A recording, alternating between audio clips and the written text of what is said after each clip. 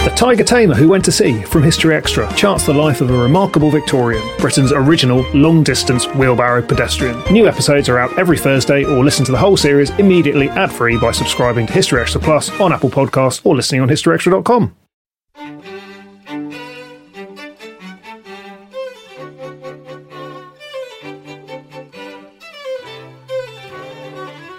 What we did learn as we did our research and our writing is that human nature is extraordinary, and people rise to the occasion, or some don't, but all the people in our book certainly rose to the occasion, and this human spirit is indomitable.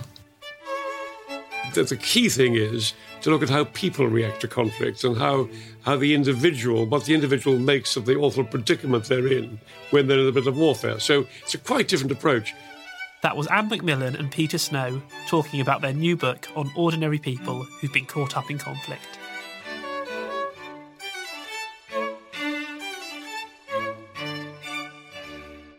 You're listening to the History Extra podcast from BBC History Magazine. We're the UK's best-selling history magazine, available in print and several digital formats all over the world. Find out more at historyextra.com/subscribe, or look out for us in your digital newsstand or app store. Hello and welcome to the History Extra podcast. I'm Rob Attar, the editor of BBC History Magazine. Today's interview is with Peter Snow and Anne Macmillan, a married couple of distinguished broadcasters who've now collaborated on a new book, War Stories, Gripping Tales of Courage, Cunning and Compassion, which explores the stories of 34 ordinary people caught up in extraordinary moments over the past 3 centuries. Our website assistant, Rachel Dinning, met up with them in London to find out more. So often when we look at wars across a time period, we think about the bigger picture. So we think about, how many casualties there were, who won, who lost, that kind of thing. But with your book, you've sort of zoomed right in and you've looked at these individual stories, moments in wars. What do you think we can learn from wars by looking at these individual moments? Well, I think the important thing about it is this: the first time I personally have written a book about people rather than wars. I mean, the huge distinction, I think, is that when you're writing about wars, you're writing about a much more global thing, a great event, a terribly important political event as well as a military event and so on. But this time, we've really hit people before the war. So in other words, the key thing is to look at how people react to conflicts and what the individual makes of the awful predicament they're in when they're in a bit of warfare. So it's a quite different approach. It's been absolutely fascinating and very exciting. And having Anne, who's superb at this idea of putting people first, has made all the difference. I think both Peter and I were journalists. I worked for the Canadian Broadcasting Corporation in London for many, many years, and we covered a lot of conflicts during our careers. And I think what we found when we did cover these conflicts, that it was talking to the people who were involved, who had firsthand experience, that really made the story matter. So that's what we've tried to do in this book, is to look at a conflict, but through the eyes of an individual. What do you think that adds to our understanding of an event of World War I, for example, by zooming in on one person? I think that it probably doesn't tell us too much about general rules about conflicts, but I think what it does do is it shows people how people react in extraordinarily challenging circumstances. And so I'll give you some examples.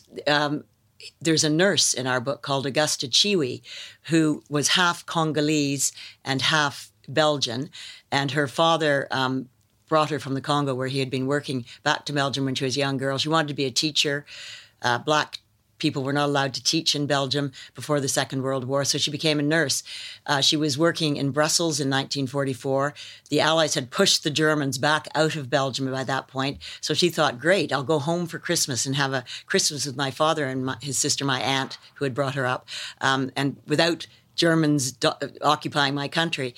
And off she went to a place called Bastogne, which turned out to be on the front line during the Battle of the Bulge, when the Germans in December 1944 unexpectedly decided to launch a huge counterattack against the Allies. So there was Augusta, one of 2 nurses in the entire town. There was one American doctor there looking after the American troops. There were many of them, thousands. And so these 2 women had to work with this doctor looking after hundreds of injured American soldiers. At one point, some of the American soldiers from the deep south of the USA said, "We don't want a black woman looking after us." And the doctor looked at them and said, "That's fine. You can die." I mean, the Chiwi story really symbolizes what we're after. We're not telling the story of the Battle of the Bulge. We're not telling the story of the Second World War. We're within the framework, which we briefly refer to, the context of the war, we look at an individual's extraordinary experience. And that's what this book is all about. These are snapshots of 34 people altogether in wartime. And their stories in themselves are what is so fascinating, not so much the story about the war. But I think in answer to your question, what we did learn as we did our research and our writing is that human nature is extraordinary. And people rise to the occasion, or some don't, but all the people in our book certainly rose to the occasion. And this human spirit is indomitable. I particularly thought one of the best aspects of the book was you didn't just focus on the sort of well-known stories. I mean, there are a few well-known stories in there that I'm sure our listeners will be familiar with. You know, you've got Benedict Arnold, yes, the America's famous turncoat. But you've also got these stories that people won't probably have come across before. So where did you find these stories? Great fun. I mean, very great fun, I say. I mean, very exciting. Nothing about war is fun. But a good example is the example of a friend of ours down in Winchester who we were having a meal with him, and we were chatting about what we were doing. Like so many people we know, they've all come off with stories about granddad and all this sort of stuff. But this chap said, well, my great-great-great-uncle was in the charge of the Light Brigade, and he survived it, and he wrote a diary, and it's in our loft. Can you imagine? So, well, a chap called Edward Seeger. And so we said to him, my goodness me, can we look at it? And we looked at it, and it's amazingly good stuff. It's one of the stories. It's actually the first one. Under the title, we've themed this book. So each person comes under a heading. This Edward Seeger's heading is courage. So under courage, we've got 3 people, and under innovation, we've got 2 or 3 people, and so on. But Edward Seeger's story is extraordinarily exciting and impressive, and his account of how he was in the charge of the Light Brigade and what happened to him, and how he escaped death a couple of times, is absolutely sort of mesmerising. Out of all of the people that you've got in the book, who's really stood out for you? There are 2 that I love, 2 of the characters in our book. Well, all of them I love, but 2 that I'm particularly fond of.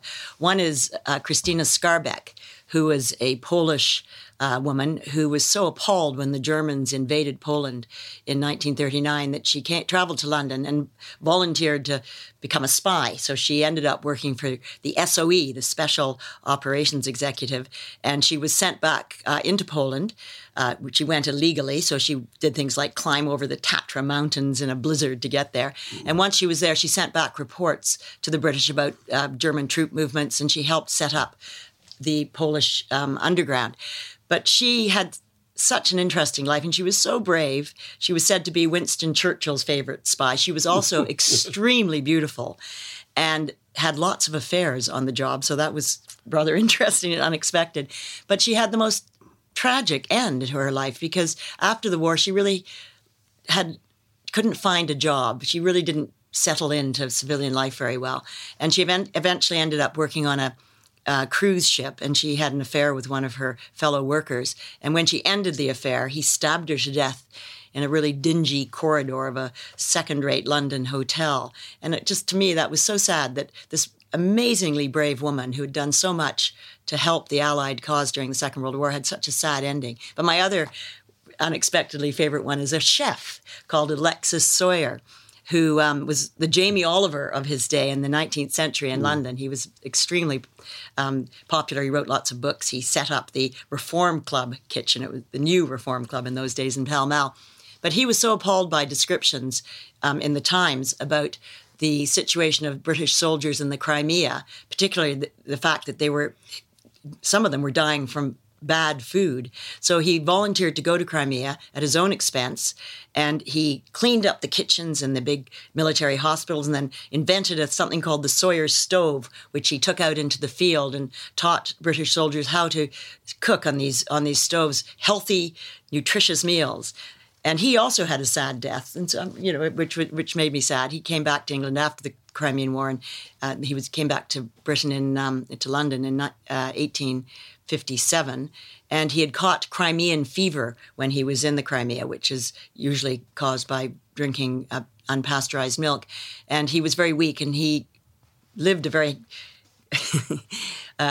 very, very sybaritic life. He smoked, he drank, he was always rushing around, and he died at the age of 49. So some of the stories that happen after the war, to me, are as interesting as what went on in the war. They're still using his stoves. That's right, they were until very recently. Yeah, they went to the Falklands, Sawyer stoves. Sawyer's who are your favourites? Oh, I think probably I have to say my favourite is rather an amusing one in a way. It's this cheeky chappie called Franz von Werra, who was a German Luftwaffe pilot who was in the Battle of Britain, and he took his plane, Messerschmitt 109. He was bashing up RAF pilots one after the other. But unfortunately, a Spitfire found him in June 1940, just the beginning of the Battle of Britain, really. And he was shot down. He shot down in Kent. A copper walked up to him and said, hello, what are you doing here? And he said, well, actually, I should be at a dinner party in Germany tonight. You've rather stopped me doing that. So the policeman laughed and said, you're getting me to a prisoner of war camp, mate. Wheeled him off to a prisoner of war camp. Von Werra promptly escaped from there and went to another prisoner of war. He was recaptured, went to another prisoner of war camp, escaped from there, walked up to an RAF station, pretending to be a Dutch pilot with the RAF, and said hello to the station officer. I just want to borrow one of your Hurricanes to get myself back to my base in Scotland. I'm a Polish pilot flying with the Scots RAF. And the station officer said, oh, right, I see. I just better check that out. And Von Werra said, fine, can I just go to the loo? So he raced out of the station officer's office while the station officer trying to get through to RAF Dice in Scotland. Walked out to the loo and then dashed out of the front door, up the control tower, brand new Hurricane sitting there. RAF Hurricane, beautiful fighter. He didn't know how to drive it, unfortunately, so he jumped into the cockpit and shouted at the engineer downstairs. He said, look, I'm usually in Lancaster Bombers. Can you show me how to drive this thing? And the engineer showed him how to drive it. And then he was just about to press the button to start the propeller running when he felt a pistol in his forehead, and it was the station officer who said, I've checked this dice, you're not kosher, my friend. You're going straight back to prison. Well, the Brits were absolutely exasperated by this bloke by this time, this cheeky German, so they sent him off to Canada, where, Canada, blimey, miles from Germany, and the guy immediately was in Canada. He said, my train's going quite close to the American border. The Americans are neutral so far in this war. 1941, they weren't into the war yet. And so he jumped out of the train, walked the St. Lawrence River, which was frozen over, walked across the St. Lawrence River into America. And Americans said, oh, well, hello, welcome, old chap. You want to get back to Germany? He said, yes, please. Back to Germany, another Iron Cross. Amazing story. In all of the stories in this book, it's like watching something out of a film sometimes. Almost unbelievable things happen. That's right. One of my favourites in that sense was Butch O'Hare, after whom O'Hare Airport is named in Chicago. He was an American hero because he shot down lots of Japanese planes in the Pacific in the Second World War. But the only reason he ended up becoming a pilot, a naval pilot, was he went to Annapolis military school, was because his father was a crooked lawyer who worked with Al Capone, that terrible crook in Chicago in the 1930s and 40s. And his Butch O'Hare's dad was really determined that his son would go to the best military college in the States, and Butch wasn't being accepted anywhere because his father's reputation was so bad. So his father turned in Al Capone. Al Capone was sent to jail on the evidence that Butch O'Hare's father helped supply. So Butch's story was, for me, absolutely incredible because of this Capone connection, as well as the fact that he was an extraordinary hero. I think you definitely find that throughout lots of normal, everyday people influencing or crossing paths with these big names. We talked briefly about Christina. And I wanted to bring her up because I wanted to ask you about the role of women in wars. I mean, you sort of think of a war as being quite a male-dominated thing. You think of the soldiers on the front line. So what was the role for women? Yes, I mean, I think you raised a very good point, because I came under no pressure at all from Anne, my wife, to include women, because immediately you start looking at stories about war, you hit women left, right and centre. They played a huge role. And not just nurses and sort of people who drive ambulances, but people who fight, and people who, I mean, like Christine Skarbek, Anne's mentioned him already, this extraordinary woman in the SOE and the spies and so on. And there's the other wonderful story, which Anne can tell us about in more detail, because she did the research on it. Ursula Graham Bauer, a wonderful British woman who was in India and Burma, on the very borders of India and Burma, when the Japanese came in. And she was very, very, very influential with the Naga tribe on the foothills of the border of Burma and India. And she played an extraordinary role. She was actually a guerrilla fighter, effectively. She was the first guerrilla fighter, female guerrilla fighter in the British Army. Little known story. She was an anthropologist who went to India and was fascinated by this Naga tribe, well, tribes, there were a few of them, and they were headhunters, and they adored her. In fact, some of them thought she was a reincarnated goddess. They absolutely adored her. And when the Japanese were getting very close to India, the British Army decided to set up a special force, and they asked farmers and local people and Ursula Graham Bauer, because they knew she had the support of these Naga tribesmen. And they asked them to form patrols and patrol the border between Burma and India, in the northwest of India. And so Ursula ran these groups of patrols, and she would hide in the bushes, and she would sleep in ditches, and she would jump into the jungle the minute that they heard Japanese coming. But they were really important because they, were able to identify where the Japanese were crossing, but also if a British or American or Allied airman got knocked out of the sky, they would guide the surviving pilots and crews to safety. So she's a wonderful woman and most unexpected. I would say two of the most moving stories in the book we have are women, written by women. One is Helen Thomas, was the wife of the poet Edward Thomas in 1917, and he very soon after she wrote this diary, he went off to Arras and was killed in 1917, at the beginning of 1917, in the Battle of Arras. And she writes very movingly about their final goodbye, about the time they had together. It was a difficult marriage, but she adored him, and it's the most loving piece of prose that she writes. Another one is Madeleine Delancey. In 1815, her husband was an ADC to Wellington and was awfully badly wounded in the Battle of Waterloo. And so he was taken to a cottage, and Madeleine found out that he was there, and she went and looked after him for 2 weeks until he died. And she just hoped, the 2 weeks extraordinary.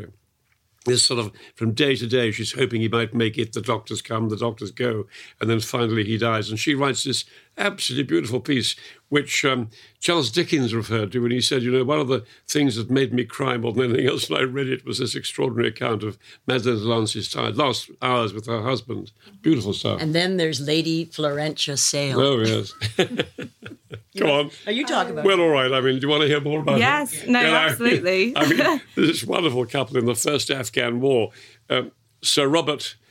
Brigadier Sir Robert Sale, he was a major general by the end of his life, General Sir Robert Sale, who had a wonderful wife, a very formidable lady called Florentia Sale, Lady Sale, and she was rather keen on diary writing.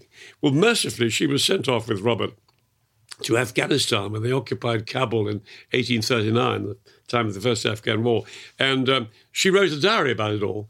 And it was sort of pretty boring stuff about sort of cricket parties and tennis parties and so on for a while. She had a nice garden and kept nice flowers in the garden. It was great fun. But then suddenly there was great rebellion, which became the first Afghan war. And the poor old Brits and Florentia and her husband and her daughter and her grandson were caught up in this chaos, and they were attacked. And so you have this extraordinary 6-month story of Florentia, her husband went off to try and find the escape route for the Brits, but couldn't get back into Kabul. So she was completely on her own with a few other women and some kids. And they were hoiked around Afghanistan by this terrifying tribal leader called Akbar Khan, who kept threatening to kill them and then torture them and then say, it's okay, you're with me, you'll be perfectly all right. A horrific experience, all in this diary. Wonderful story. I love the end of that story, too, because she died in South Africa a few years later. And on her gravestone, it says, here lies all that could die of Florentia. Yes, all that could die of Florentia. It's really interesting to read history from a woman's perspective as well, because I think one of the big criticisms of history is that it's often we get the male perspective of events and things, but you've sort of unearthed these diaries and letters from these incredible women, and we're hearing it from their side of the story, which is a slightly different angle than you'd get from their husband or whoever. Well, I've always thought that was very important. Peter has written a number of military history books, mainly about the Peninsula War and then also the Battle of Waterloo and the burning of the White House in 1815. But I used to read his books with great interest, but also quite a critical eye. And I was always saying to him, tell me about what they ate and what their wives were doing, who followed them, and how their children survived, and how they had medical care. I think those sort of social details are so important to really understand history, particularly conflict. Yeah, I mean, in the case of the writing about Duke of Wellington, of course, he had a wonderful sex life. I mean, great stories pop up all the time. Poor old wife had a terrible time. And then when you get to the burning of the White House, another book I wrote, you have this wonderful woman who was the wife of the president, James Madison. His wife was called Dolly Madison, and she plays a huge role in that. So that man and Dan did a great deal to persuade me to write more about Dolly Madison and Wellington's girlfriends than I would otherwise have done. I think they're fascinated by social history. They want to know how people lived their life. They want to know what it was like in that time. And, that's what you've done in this book. But we felt it was really important because of our own experiences covering conflicts and talking to people on the ground and realizing that it was their stories that really mattered. So we started out with a huge long list, as you can imagine, of possible subjects, but we made a point of only writing about people who had written about themselves in diaries or letters home or letters to friends, or we talked to people who knew our subjects who are no longer living.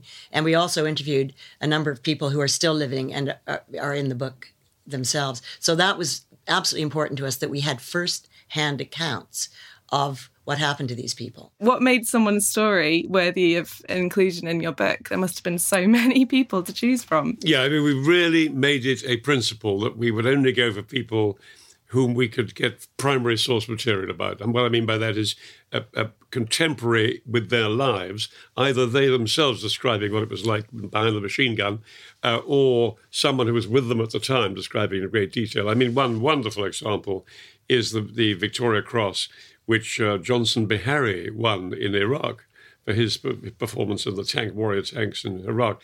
And he's still alive, and he's written a very good book. And we used a great deal of what his descriptions were, because he writes it himself. He tells the story himself. So he's a very good example of the kind of person we were looking for. We were looking for people whose own eyewitness accounts or eyewitness accounts of what it was like to be with them tell the story. So this first-hand account thing is absolutely critical, and we made that a absolutely vital principle. So often when you look at people, for example, who won the Victoria Cross, they don't say anything about it. And there aren't many interviews with people who describe what happened when, old Joe Bloggs charged the enemy outpost. But there's just the citation describing how brave they were. There's not enough. You need much more than that. And we went for people about whom there's a great deal of information.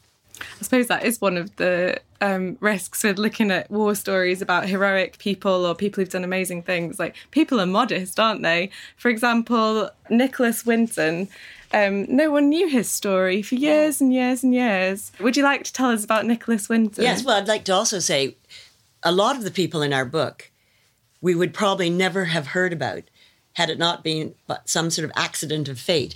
And Sir Nicholas Winton is a very good example of this. He set up trains to carry children, Jewish children mainly, from Czechoslovakia to London in 1939 before the Germans invaded Poland and the Second World War started.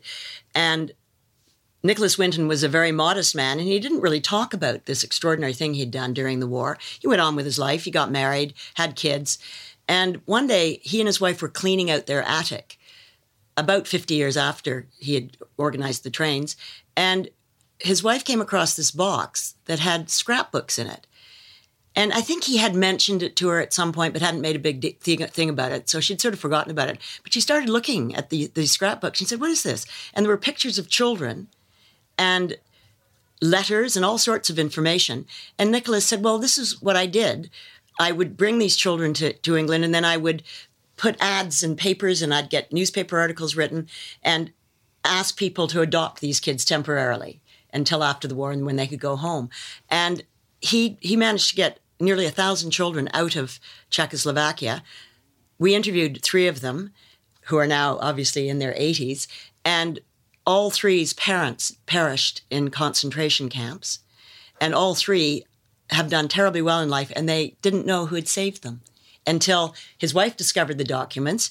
She told a friend who told a friend, and they ended up notifying That's Life, the Esther Rantzen program on the BBC, and they managed to trace quite a few of what they called Nicky's children, and they did a program. They invited Nicholas Winton to come in. He didn't really know what to expect, and sitting beside him was a woman who suddenly said, Esther Rantzen said, "Are there any of Nicky's children in the audience?" And this woman next to him said, "Yes." And then it's quite extraordinary to watch this on television. You can see it on YouTube.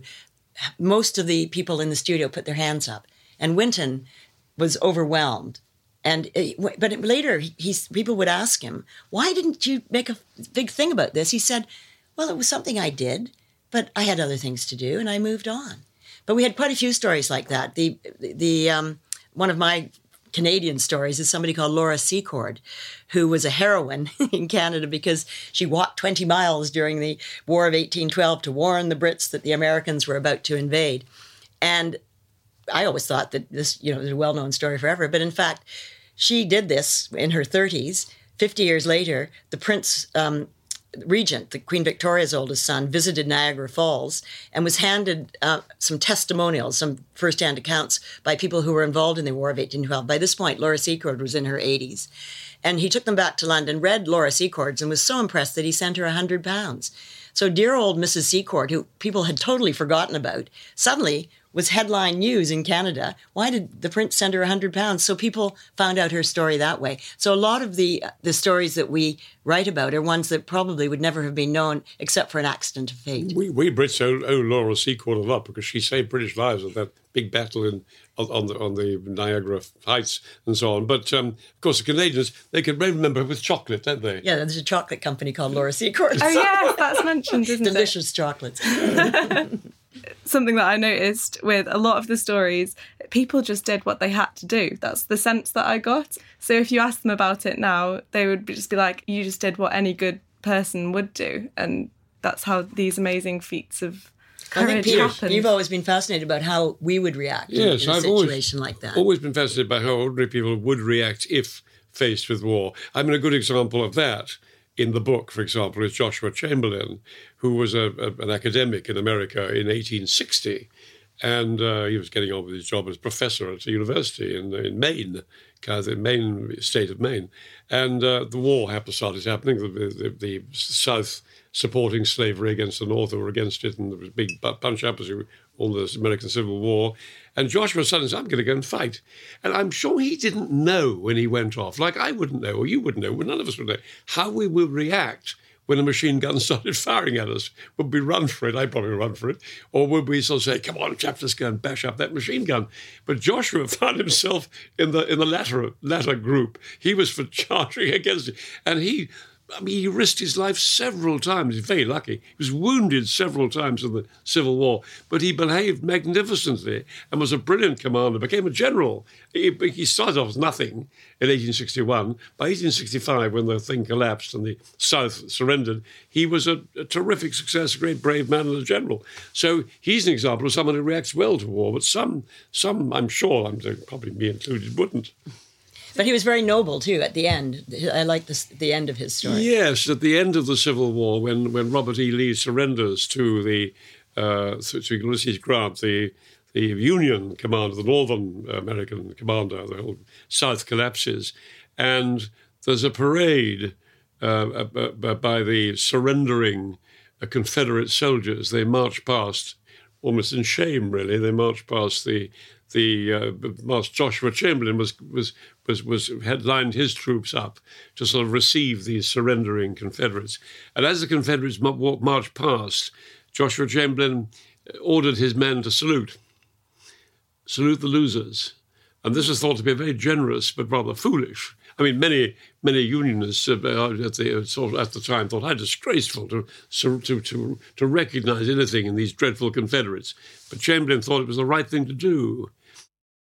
This episode is brought to you by ZipRecruiter. Daylight saving time is once again upon us, as is the debate about whether it's truly needed or not. But if you're hiring, it really doesn't matter. Because even though it may feel as if your day is longer, it won't help you find qualified candidates any sooner. There's only one way to do that. ZipRecruiter. Once you post your job, ZipRecruiter sends it to 100+ job sites and then uses smart technology to find people with the skills and experience to match the position. So spring forward with ZipRecruiter. 4 out of 5 employers get a quality candidate within the first day. Try it for free at ZipRecruiter.com/extra. That's ZipRecruiter.com/extra. Through looking at all these different stories, what were the sort of common threads for you? Like, what sort of unites these people? We have grouped our subjects into themes. So we have courage, we have spies, we have medicine, we have innovation. But it was funny because when we were putting people into the different themes, we kept thinking, well, that one could fit into that theme too. And I think there are a number of characteristics that a lot of our characters share. I mean, bravery is one of them, and courage, of course, and humanity. And just a will to live, a will to help people, a will to get through this.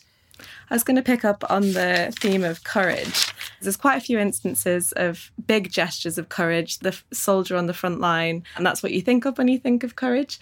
But in your book, there's also sort of smaller moments of courage, the people behind the scenes, the medics, those kind of people. What are some of the behind-the-scenes moment of courage in this book? Well, I suppose my favourite in that sense is the American in Paris, Sumner Jackson, who was a very fine doctor, was the American hospital in Paris.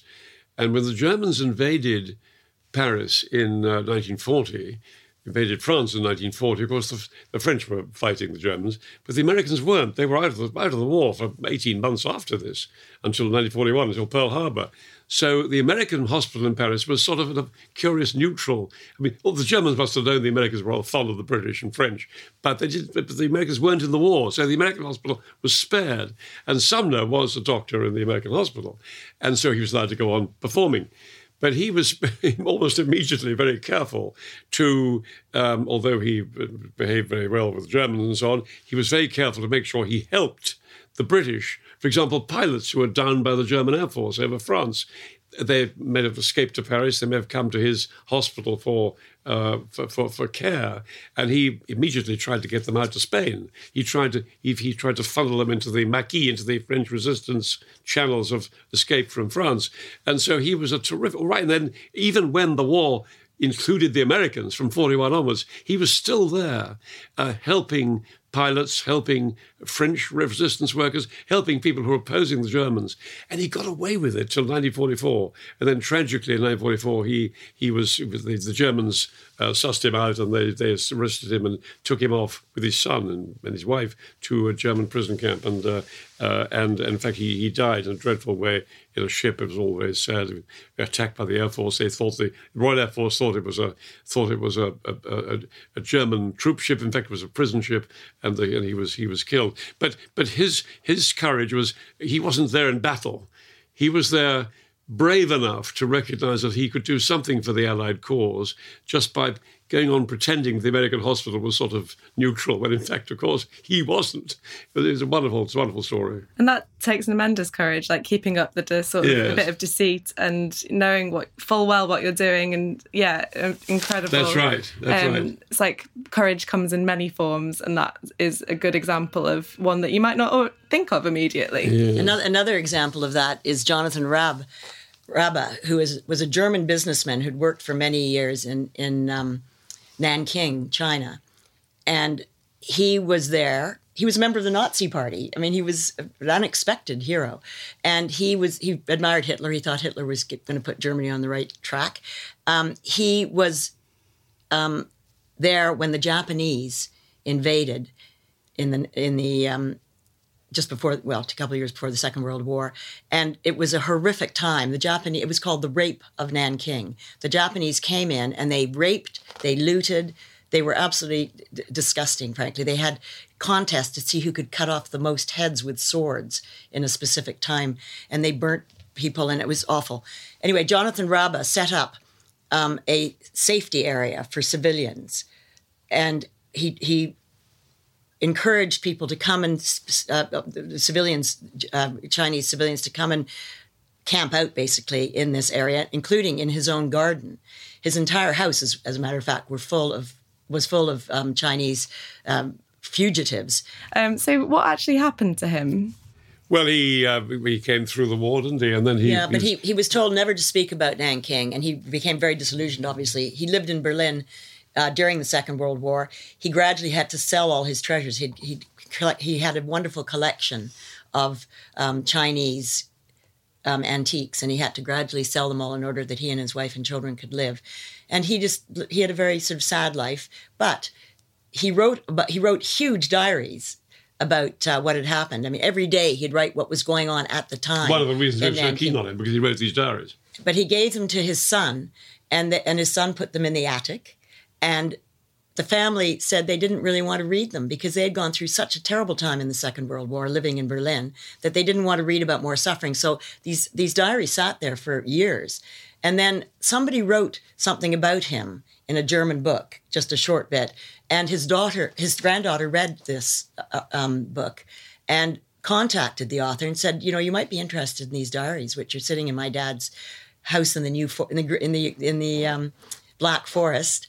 And the author went and looked at these diaries and then published them in German as just his diaries. And then they were published and they were translated into English. I mean, am I correct in thinking they think he saved thousands of people? Absolutely. Didn't they? Yeah. He and there were others as well, but he was in charge of this committee, mostly American missionaries, actually, and some doctors who set up a committee in Nanking, headed by Jonathan Rabe, for this safe area for people who were being attacked by the Japanese. So why didn't the Japanese go into this area? I know they did initially, and then they sort of stopped the planes dropping bombs and things. Well, Rabe always thought that was because he put a big Nazi flag in his garden. He said once he did that, he noticed there were less planes flying over.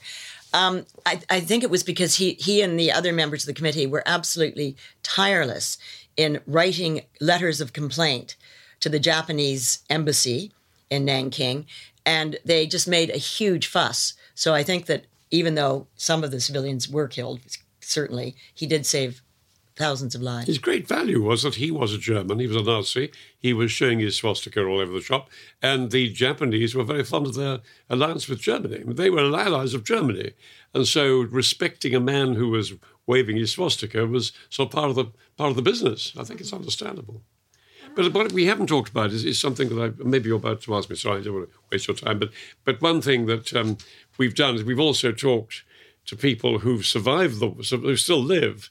And one very good example of that, an interview we did with a Syrian refugee, Ahmed Turkawi, who came out of Homs, which was hugely damaged was still fighting in Syria, of course. And his pharmacy very early on was rocketed. He's not quite sure which side did it.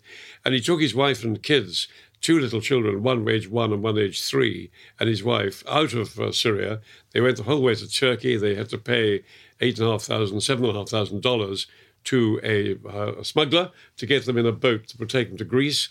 They got on the boat, tiny little sort of rubber dinghy, which didn't even have a steering column, and with about 25 others, and they were taken across the Greek island, very short distance, but nevertheless, very frightening trip. And they got the other side, and the driver of the boat, who was the smuggler, said, look, it's very rocky, this coast. I can't take you right in there. I'm going to have to ask you to swim the last bit. And he said, hang on, we can take us back to Turkey. We've got 2 tiny kids. We can't swim with the 2 kids. And the driver said, well, you're going to have to swim. He said, I'm not going to swim. He said, yes, you are. And chucked the children into the water. It was pitch dark. Chucked the 2 kids in the water. So Sukhari and his wife mercifully could swim. And they jumped in. They dived in and managed to find the kids, swim to shore, and they were all right. And then they have had a terrifying trip across Europe. Fortunately, they've got to Sweden now, and they're in Sweden. We talk to them quite a lot, and they're in Sweden, and they've got asylum there. It's terrific. But what a really awful ordeal they had to go through. So one of my favourite sections was the innovation section. My old history teacher used to drill into us that, I think it's a Plato quote, he used to say necessity is the mother of invention, and war obviously drives necessity, and this drives technological advances, etc. So I was wondering, with that in mind, what do you think some of the greatest innovations to come out of war were? It's amazing how many things were invented during and for war. Instant coffee, for example. Zippers. They were invented for uniforms in the First World War. Sanitary towels. They started out as bandages because they were very absorbent, and then they moved on to be manufactured as sanitary towels. The more modern technology has really taken over, hasn't it, when it comes to war?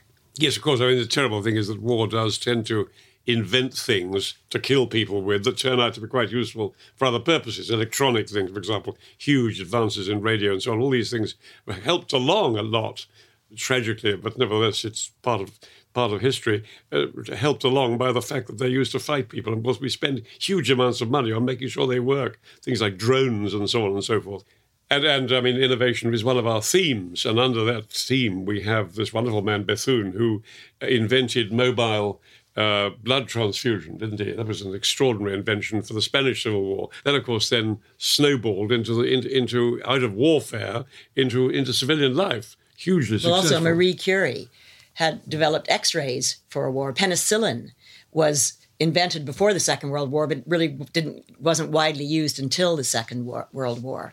So it's really interesting to delve down and see just how much of our modern life we owe to warfare.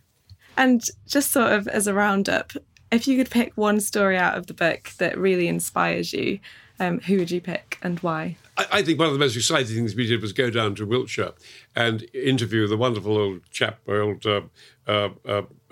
soldier, Coran Purdon, who went off in 1942 as a very young, 20-year-old young commando. He went off to Saint-Nazaire.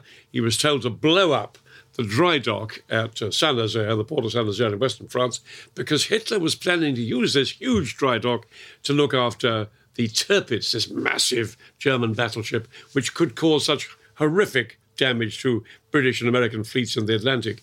So Hitler wanted that dry dock preserved so that he could put the Tirpitz in there if he wanted to. Well, off went Coran Purdon with many others and a big fleet of ships to Saint-Nazaire. They arrived there. They managed to blow up the dry dock successfully. Brilliant operation. I mean, all the details are in that chapter in the book, which is very exciting. There's a wonderful old American destroyer that they pack with explosives and they ram it against the dry dock's gates and it blows up. But Purdon is captured, as most of the Brits were. It was a huge operation, 600 people, of whom about 300 were captured by the Germans.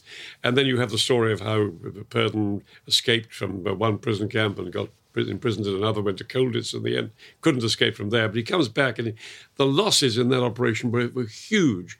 But Purdon still looks back and says, I'm so glad I went on that because we did huge damage to the Germans and I'm very proud of what I did. I mean, I think that's a wonderful story. I was particularly moved by the story of Helen Thomas, who was the wife of a British poet, Edward Thomas, and he died in the First World War. She was an example of someone who stayed at home while watched her husband go off to pretty certain death. And she wrote the most moving account of their last days together with their 3 children. And I think that it just really brought home to me as a woman and a wife how it would have felt to watch your partner go off and assume that you would never see him again.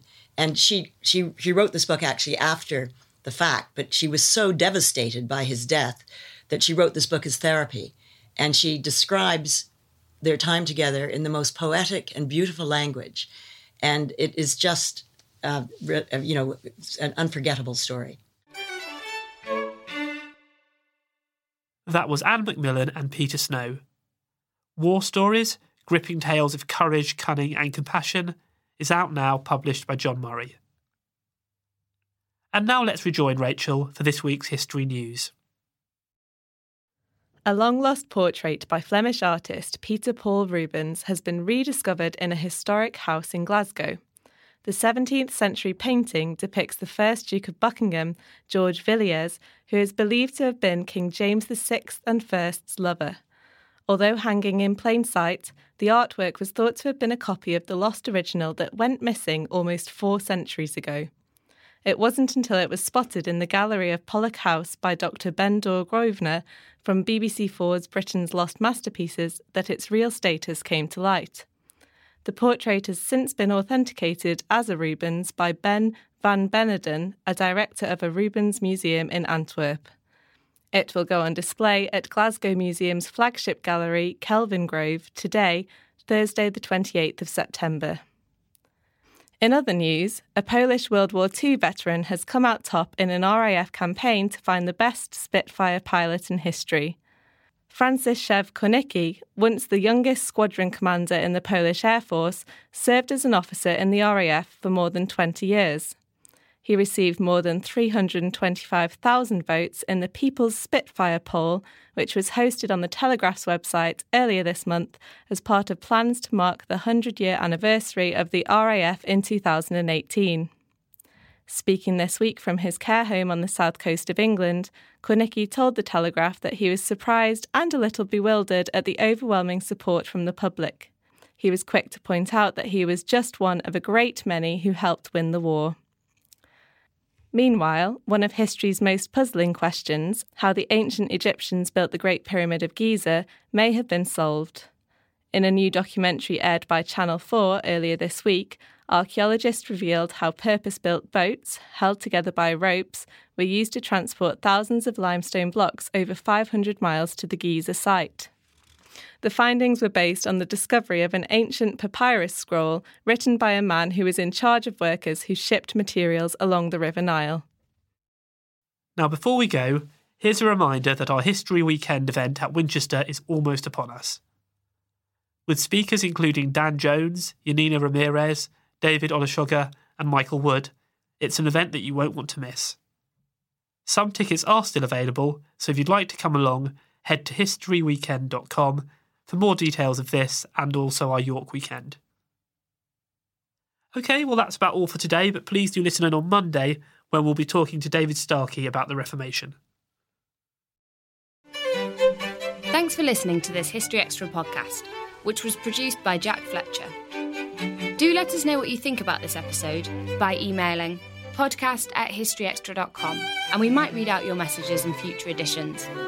Alternatively, why not keep in touch via Twitter or Facebook, where you'll find us at History Extra. For more great history content, don't forget to visit our website, historyextra.com, which is full of history articles, quizzes, image galleries and more. Plus, it's where you can download hundreds of previous episodes of this podcast.